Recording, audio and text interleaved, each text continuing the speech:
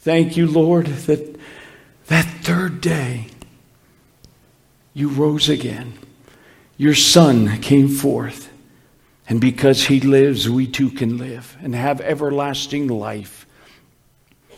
Father, I pray that as we go to the cross this morning in our minds and hearts, we recall that sacrifice. Father, may we remember what it cost for our salvation and for our sins to be cleansed. And thank you, Lord, for the hope we have beyond the grave because Jesus is alive. Now bless our hearts and speak to us, we pray, as we open your word. We ask it in Jesus' wonderful name. Amen. Amen. If you will take your Bibles, please, and let's turn to the Gospel of Matthew this morning. Matthew chapter 27. On this Palm Sunday, we think of Jesus entering Jerusalem as the people begin to shout Hosanna and sing his praises. And it looks like they're going to have a king. They're going to have a king. But of course, things turn quickly as the plot was set to betray Jesus, to have him arrested, and according to the will of God and his plan, be nailed to a cross and be sacrificed for the sins of the world. But this morning I wanted us to go back and stand before that cross as we head into Easter week and Good Friday. I wanted to take a look here, and I want you to put yourself in the shoes of those who were there, okay? As we look at the picture given to us in the Gospels of the day Jesus died, the day he was crucified, we see incredible things take place as the Son of God's life ebbed away. And God chose to demonstrate to those who were there. He wanted to demonstrate his power and to affirm that that man nailed to that cross is his Son, the Lord Jesus. And so there were some miracles that took place at the cross. And sometimes we just tend to overlook these, and it's easy to just read the story and we forget what took place, and every single miracle that we are going to look at that took place at Calvary, I believe we can apply to our own personal lives today and bring encouragement if we are believers in Jesus Christ. Encouragement to our hearts in the trials that you're going through, maybe, and the pain you may be suffering. But here we're going to pick it up at verse 45. Verse 45. So now, remember, Jesus is hanging on the cross. Okay, and they had already, all the things had taken place where they cast lots for his garments, the robbers on each side of him, the people hurling insults at Jesus as he hung there on the cross. So, again, from Jesus was nailed on the cross at 9 a.m., and he breathed his last breath at 3 p.m. But look what Matthew says, writes here in verse 45. Now from the 6th hour, darkness fell upon all the land until the 9th hour. Suddenly darkness covered the land as Jesus was dying there. God had his timetable. God was controlling the clock. And he allowed the people to mock his Son, to nail him and to the cross and make fun of him. But then at 12 noon, God said, I am going to shut off the lights so that you can't even see my Son. I'm going to demonstrate to you through this miracle that my son is dying right before your eyes. And so here, God shut off the sun. He blackened the sun. Darkness fell on the whole land at 12 noon and lasted the 3 hours until Jesus cried his last breath. Look at verse 46. And about the 9th hour, Jesus cried out with a loud voice, saying, Eli, Eli, lama sabachthani? That is, my God, why hast thou forsaken me? And some of those who were standing there when they heard it began saying, This man is calling for Elijah. And immediately one of them ran, and taking a sponge, he filled it with sour wine and put it on a reed and gave him a drink. But the rest of them said, Let us see whether Elijah will come down to save him.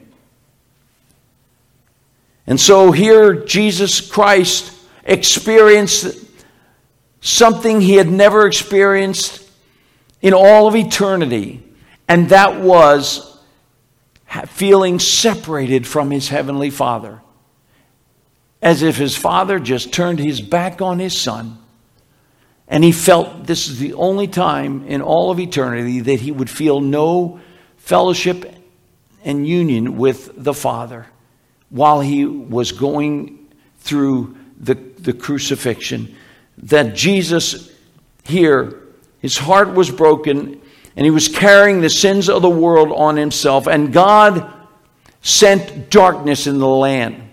And suddenly you can imagine standing there now, and suddenly everything goes dark. Now, some people try and explain it away as, well, it must have been just an eclipse. Eclipse only lasts for a few minutes. It doesn't last for 3 hours. And secondly, according to the timetable of when Jesus died, and at this particular time, at the time of Passover every year, there is a full moon. You can't have an eclipse full moon. Natural science can't explain this darkness, but it came. And God laid the darkness down upon the land.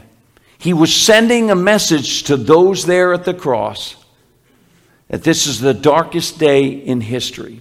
Turn with me to Exodus chapter 10. Let's go to Exodus together. I want you to see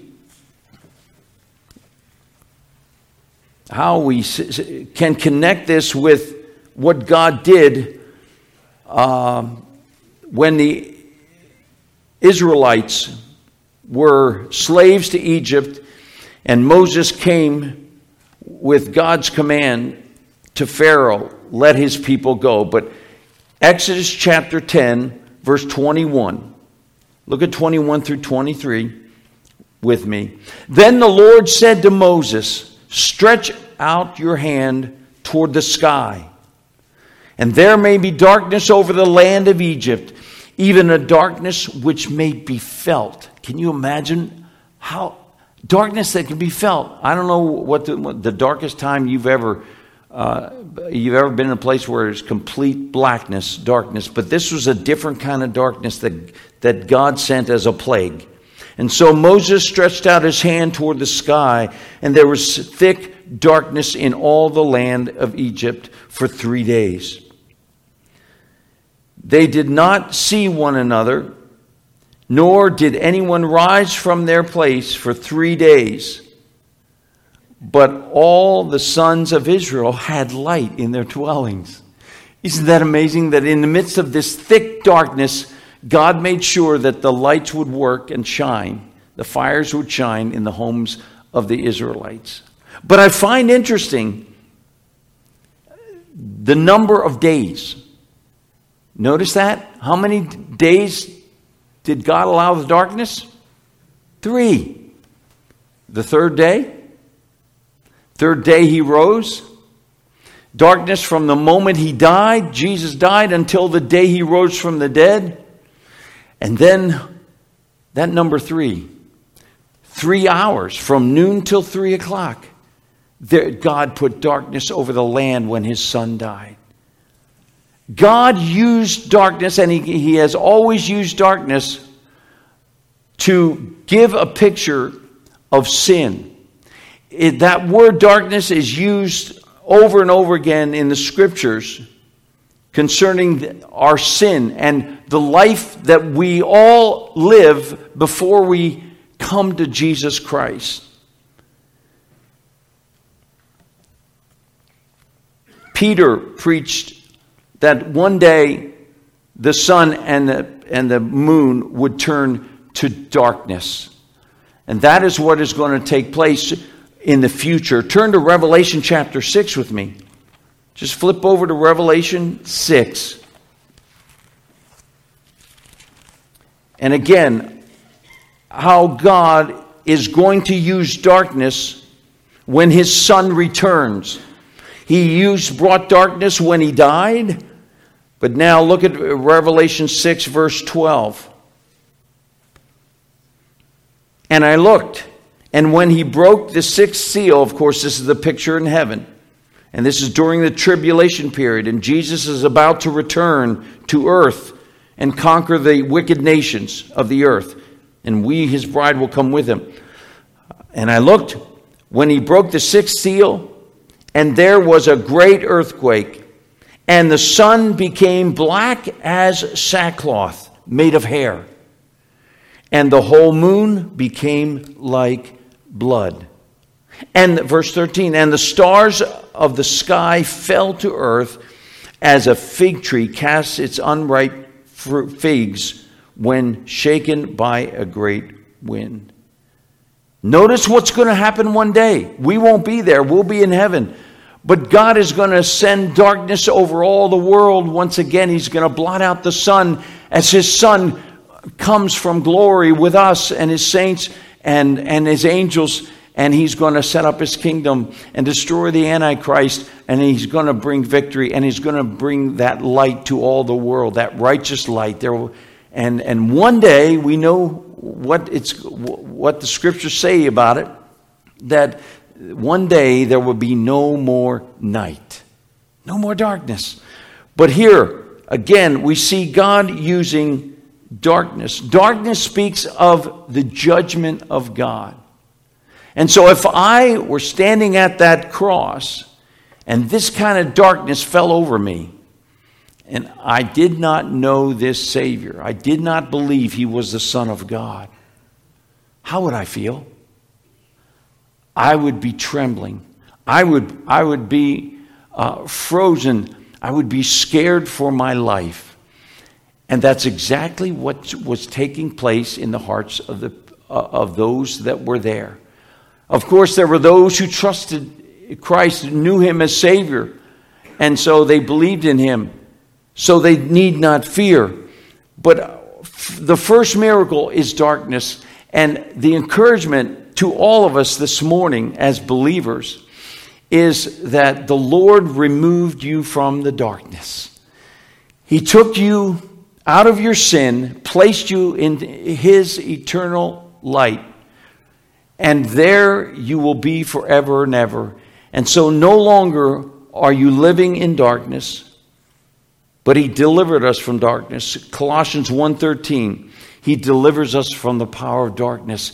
So take heart, my friends. If you know Christ this morning, you can have assurance that you need not be afraid of the dark. How many kids get afraid in the dark? How many of you are still afraid of the dark at night? Some adults are. Just the darkness and little kids when it gets dark at night. But the Lord Jesus, when he died, darkness came on the land, and he therefore gave the world a sign that Jesus was taking our sins upon himself, and he was darkened because of our iniquities. But let's look on then. We have the next miracle that takes place. Go back with me to Matthew chapter 27, and after Jesus cried his last, look at verse 50. There in Matthew 27. And Jesus cried out again with a loud voice, and yielded up his spirit, this was the moment that after all the darkness, suddenly Jesus gave up his spirit to his Father, breathed his last breath, and at that loud voice, then things really began to happen. And we see the next miracle, the beginning of verse 51. And behold, the veil of the temple was torn in two from top to bottom. Let's stop there right now.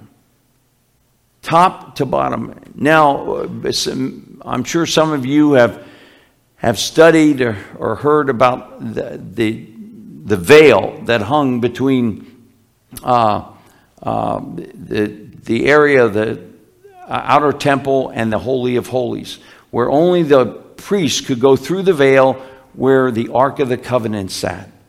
And that was the Holy of Holies that God said, this is where I live. This is my presence. You cannot enter unless you are the high priest to bring in the sacrifice, the blood, to sprinkle for the sins of my people. But here we see that God decided to send a message to the high priests and those that were in the temple at this time. That veil was about, they say, about 4-5 inches thick. It was 30 feet wide, 60 feet high. And they're standing there. What's amazing is that at this particular time of day, they were getting ready to make the sacrifice there in the temple. And so picture yourself there as a high priest, and suddenly the veil is torn, but not from bottom to top, from top to bottom. And when they saw that could only tell you one thing. God took that veil and tore it apart. Only God could do it, and he sent a message. He sent a message, a wonderful message to you and I and to those who would trust in Jesus. And we can now enter into the Holy of Holies. We can enter into his presence, and we cannot be don't need to be afraid. We don't need to be fearful of him, because now he has made a way, a partition. Hebrews 4:16. We read, let us therefore come boldly before what?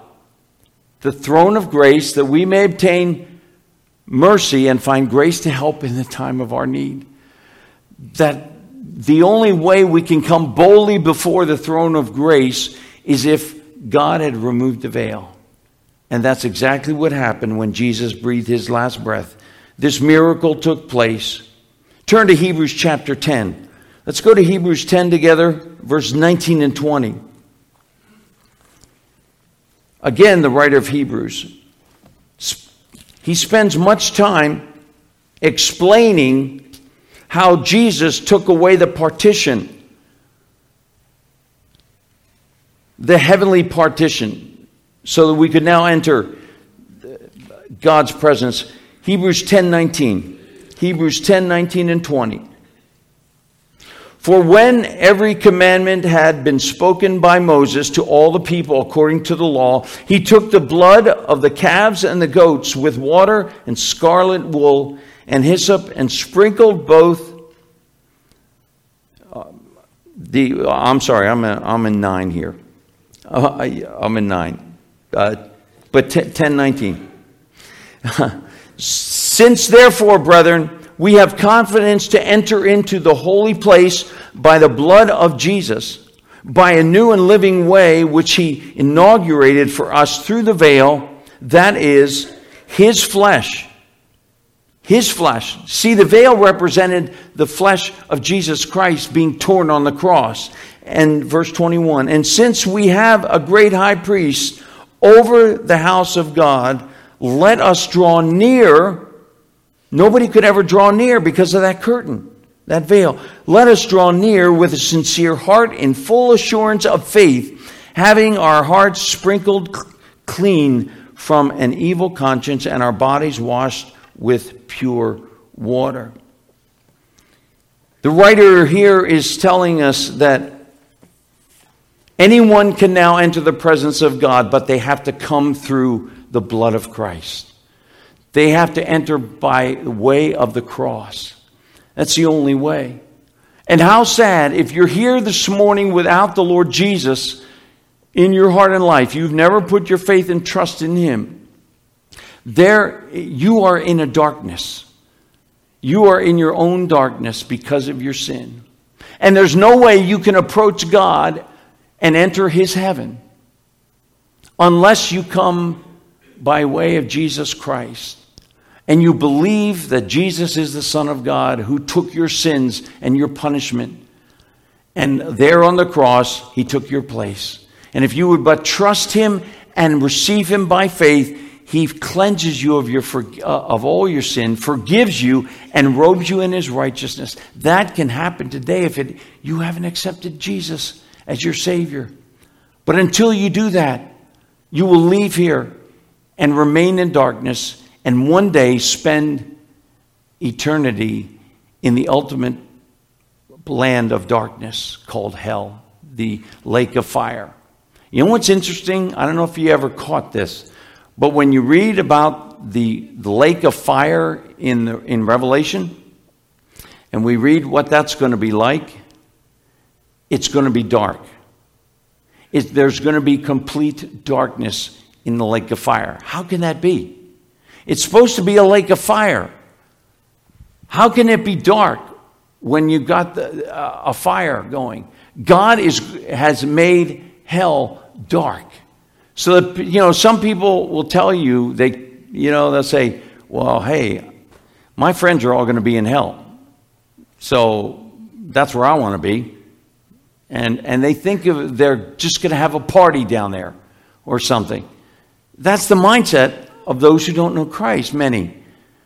But little do they realize that there's going to be utter darkness. They're not going to be able to see each other, anyone else, but they're going to feel the pain. My friends, the exciting thing is we have received a way into the presence of God through Jesus Christ. And you know what that means? That means when I come through Christ, there is no more any condemnation. I don't have to stand feeling guilty, and I'm not condemned anymore in His presence. Turn to Romans chapter 8. Go to Romans 8 with me, verse 1. Romans 8:1. Paul writes to the church at Rome,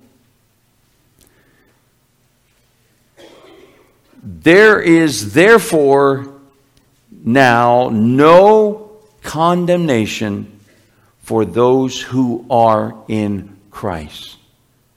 There is therefore no condemnation. Maybe, dear Christian, you came in here and your sin, whatever sin it was that maybe you committed, and you've confessed it to the Lord. You've asked His forgiveness.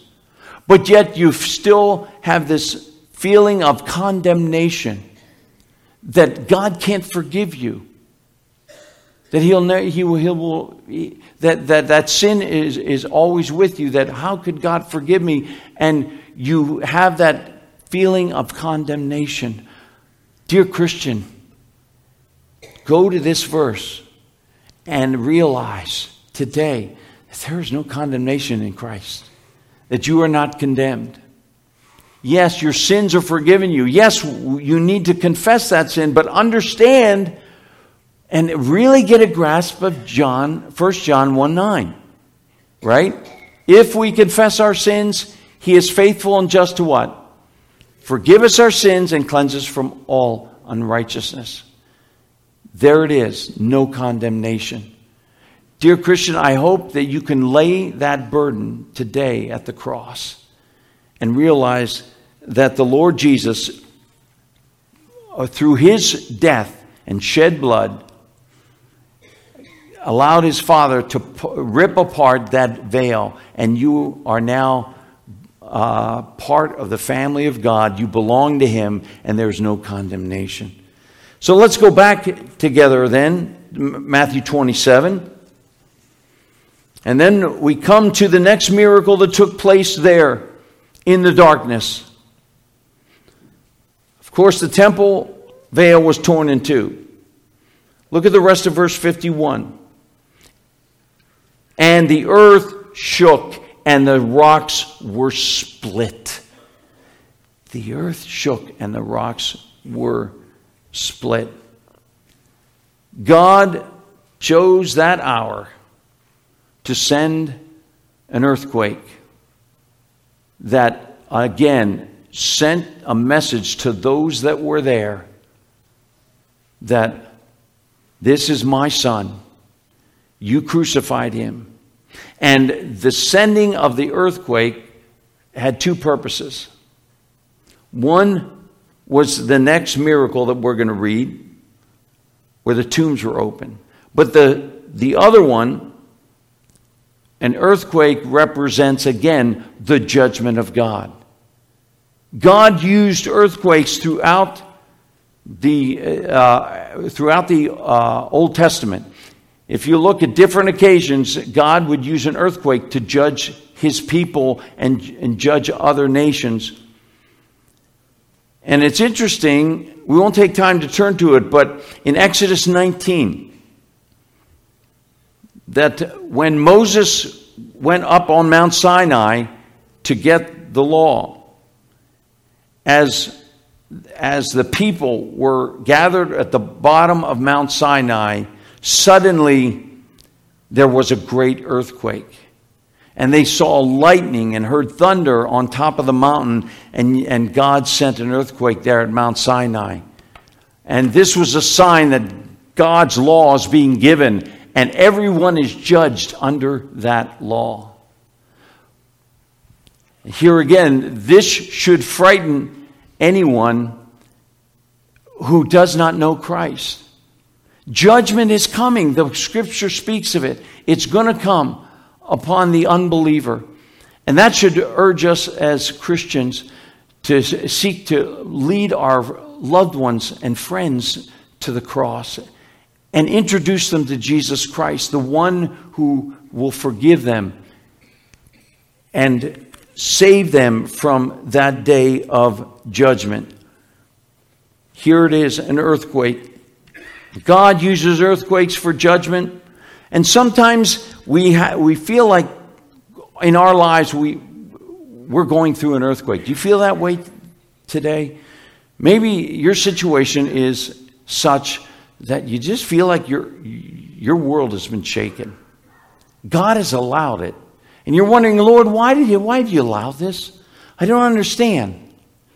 It may be because from consequences from decisions we made, or it may just be the troubles of life, the problems of life, and the sorrow and the pain of a loss of a loved one, or tragedy, or some other kind of maybe cancer, and suddenly your world is shaken. God wants you to understand, dear believer, that He controls the earthquakes. He is in absolute control of every earthquake. And whatever earthquake symbolically that you're going through in your life, God is controlling the intensity, and He knows exactly when He's going to say stop. Just like He did the waters on the Sea of Galilee. When His disciples were frightened, Jesus was teaching them a lesson of faith. And they had to keep their eyes on Jesus, and then Jesus came at the right time and said, "Peace, be still." And in that time, there will come a time when the Lord will say, "Peace, be still," to your earthquake. Don't know when that's going to be, but hold on to that promise and that truth. So here we are. We see that the earth shook. We see the earthquake. A miracle took place. This earthquake, just at the timing of it. And then the rocks were split. And now look at verse 52. And the tombs were opened, and many bodies of the saints who had fallen asleep were raised. And verse 53. And coming out of the tombs after His resurrection, they entered the holy city and appeared to many. Here is the next miracle that took place. The dead were raised. The saints who had died, many of them, their graves were open. Now notice it says there, the tombs were open and many bodies of the saints who had fallen asleep were raised and coming out of the tomb. But when did they come out of the tomb? After his resurrection, they entered the holy city and appeared to many. So basically think of it this way and picture it, that when that earth shook, rocks were split, suddenly God opened through that earthquake, opened up all these graves of the saints that were around Jerusalem. And they cracked open and there, so that the bodies could come out of the graves. And there, people wondered, well, did they come out of their grave immediately? Because it says they went into the city after his resurrection. Well, most Bible scholars believe that the graves were open, but they were not yet resurrected. The bodies were there in the grave from Friday at that moment at 3 o'clock until the day of the resurrection. And after Jesus rose from the dead, then God gave them back their bodies and raised them up, and so they could actually climb out of the tomb and go into the city and see their friends and loved ones. Can you imagine this? Why is God doing this? Why did God do something like this? Again, he wanted to show the world that he has the power to raise the dead. And he has the power to raise you and I from the dead, and that will take place one day, because Jesus said, I am the resurrection and the life. He who believes in me, though you were dead, yet shall he live. Resurrection day is coming. Turn to Romans 6 with me quickly, and then we will come to the last miracle. Romans chapter 6, verse 5 and 6.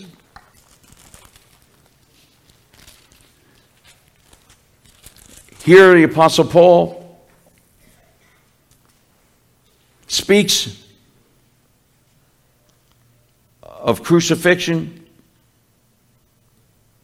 and death, but the death of the Lord Jesus. Look at verse 3. Romans 6, let's pick it up at verse 3. Or do you not know that all of us who have been baptized into Christ Jesus have been baptized into his death? When he died, we died with him. Therefore, we have been buried with him through baptism into death, in order that as Christ was raised from the dead through the glory of the Father, so we too might walk in newness of life. And verse 5, for if we have become united with him in the likeness of his death, certainly, here's a guarantee, certainly we shall also be made in the likeness of his resurrection. In other words, there's going to come a day when we are going to be raised from the dead. When the trumpet sounds, Jesus is returning for his saints. Not the final return to earth, but in the clouds. Suddenly the trumpet will sound. Dead in Christ will what? Rise first. We who are alive and remain shall be caught up together with them in the clouds, and our bodies will be transformed, changed in the moment and twinkling of an eye. So shall we ever be with the Lord, along with those loved ones who are in the graves right now. Their bodies are going to be resurrected. Why should I fear death? Why should I be afraid of that? Because as we heard it sung, and Dale mentioned it this morning, that the sting of death is gone. And that's why Paul wrote to the Corinthian church, and he basically is saying, oh death, where is your sting? Oh grave, where is your victory? There is none if we are in Christ today. We have everlasting life, and we will be resurrected from the dead. This should be an encouragement to all of us, this miracle, that he is one day going to resurrect my body, and make it like his own body. How beautiful it is. But again, this should bring those who do not know Christ to their knees, because there's going to be a resurrection of the dead for those who were unbelievers. And we know what that's all about when you look at Revelation, when we read there's going to be the great white throne. And all the dead from all the ages will be resurrected. But they're not being resurrected unto life. They're being resurrected unto eternal death. They're going to stand before Jesus Christ at the great white throne judgment. And then they are going to be found guilty because their name is not written in the Lamb's book of life. They've never trusted Christ as Savior. And therefore, they are condemned. They stand condemned. And you and I, we will not be at this judgment. You will not stand as a believer before the great white throne judgment. But those who don't know Christ, they will be judged, and then they will be cast according to their works, what degrees of punishment they will receive, but they will be cast into the lake of fire with Satan and his angels. This should frighten those who continue to refuse Jesus Christ and to accept him. And they still want to go their own way, the broad path. But it should bring encouragement to our hearts, dear friends. But look with me now, go back to Matthew chapter 27 and look at the last miracle we find. It's a different kind of miracle. And it happened to one who was standing at the cross and experiencing all these other miracles. Verse 54, now the centurion and those who were with him, keeping guard over Jesus, when they saw the earthquake and the things that were happening, became very frightened and said, truly, this was the Son of God. There it is, confession of faith. Now, if we look at Mark's, we won't turn to it, but in Mark's account, in Mark's account, Mark 15, we read this. When the centurion was standing right in front of him, Jesus, he saw the way he breathed his last breath. And he said, truly this man was the Son of God. So here it says, the centurion and others said this, but Mark narrows it down and says, this centurion, it's all about this centurion here. He's standing. Think of it. The one who took the hammer, the one who brought his soldiers out, the one who was in the praetorium where Jesus was mocked and made fun of by the Roman soldiers. This centurion was there. And he saw that Jesus said nothing. That Jesus kept his mouth closed and endured the suffering. Then he led his men, because the centurion was one of the top leaders and officers during the crucifixion. And so he went out to Golgotha. And there his men nailed Jesus to the cross, and he was overseeing the whole thing. But he's standing, and suddenly he watches the darkness come. And then suddenly he feels the earthquake.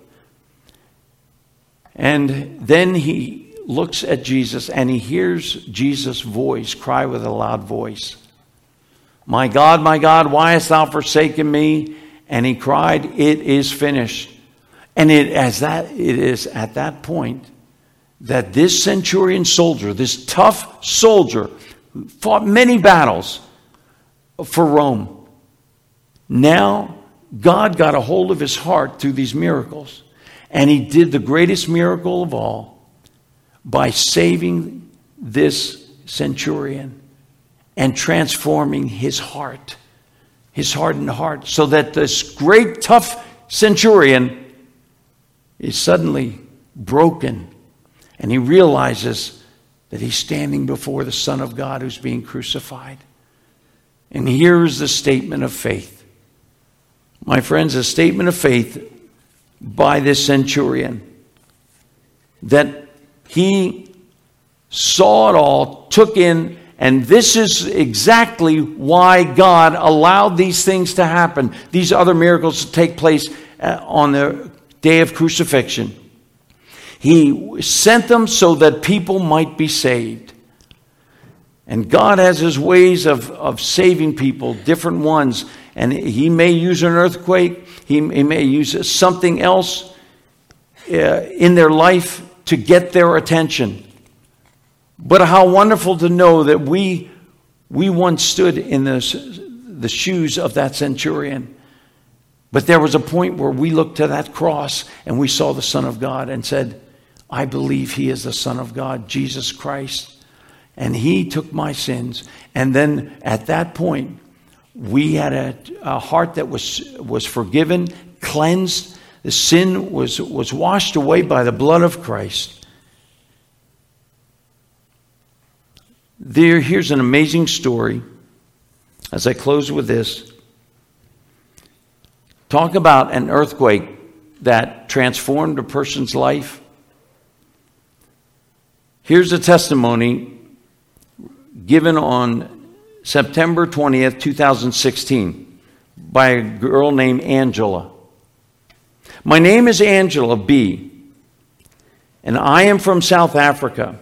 I'm about to reveal a miracle that took place in my life 2 years ago. In fact, I was on the verge of death, and God saved me in a way I could never imagine. I was in my late 20s, a single mom, a new employee at work. I had done everything. I had everything going for me, but I still felt empty. I had just separated from my father, the father of my child, and I yearned for marriage. At 28, I felt the time was no longer on my side, and I longed for that long commitment. To tell the truth, I did not know Jesus then. Didn't know him. And I hardly prayed, never really went to church. And got a new job, but then got involved with the manager in an affair, which ruined his life and mine. It was a serious love affair that brought shame and guilt to me. And then when he left, I felt my world came apart. I was in a dark place. I was shattered. My colleagues started gossiping because they knew of the affair.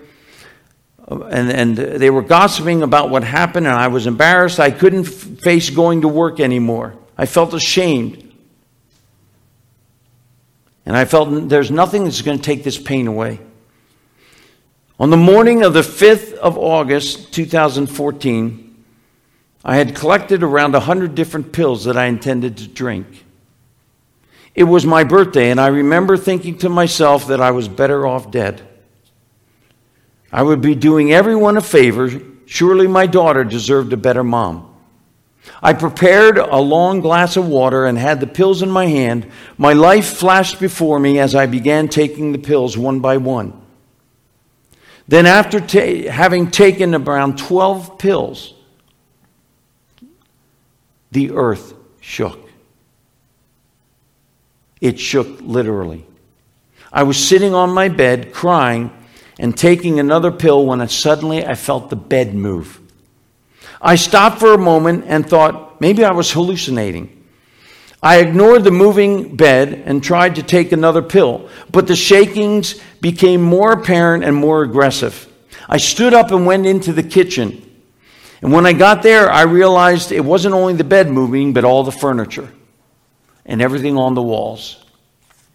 It was truly an earthquake. I quickly turned on the radio, heard the announcement that this earthquake had truly struck. And it was at that point that everything turned around. I had a major turnaround. Because of that earthquake, I completely forgot that I wanted to take my life. I then disposed of the rest of the pills. I pulled myself together. And then I began to think, this isn't just a regular earthquake, but I believe God is speaking to me, reprimanding me and reminding me that He has a purpose for my life, and it would be worth living. God had saved my life that day. I was so amazed and overwhelmed with what had happened, I decided to go to church on the coming Sunday. And during the service, there was a lady who gave a testimony similar to what I had been through. In fact, it felt as though she was describing me. I saw myself in her, and at that moment, I knew that Jesus was talking to me. I then stood up, and I went to the front, and I received Jesus Christ as my Lord and Savior. The emotion and joy I felt that very moment is indescribable. The happiest day of my life. Suddenly, my life had meaning. I was a child of God, and I knew He loved me. Dear friends, what did it take to bring you to Jesus? Maybe you're here this morning and something's been happening in your life, and suddenly God's gotten your attention. He's saying, come to my Son. Come to Jesus and accept Him. Trust Him by faith. And you will have forgiveness of sins. You'll have a life worth living.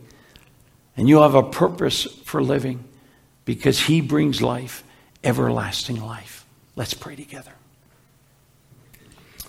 As we close this morning, dear Christian, if you're discouraged, feeling guilt from past sin, you're broken over a loss, some heartache, some sickness, and you just feel it. You feel like God's condemned you.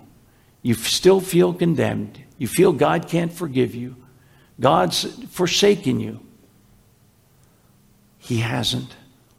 Would you lay your burden now at the cross? Lay your guilt feelings. Lay your fears and whatever you're going through at the foot of this cross and give them to Jesus today. And He will bring you peace. He'll bring you peace that passes all understanding. It's yours if you will but, dear Christian, surrender it to Him.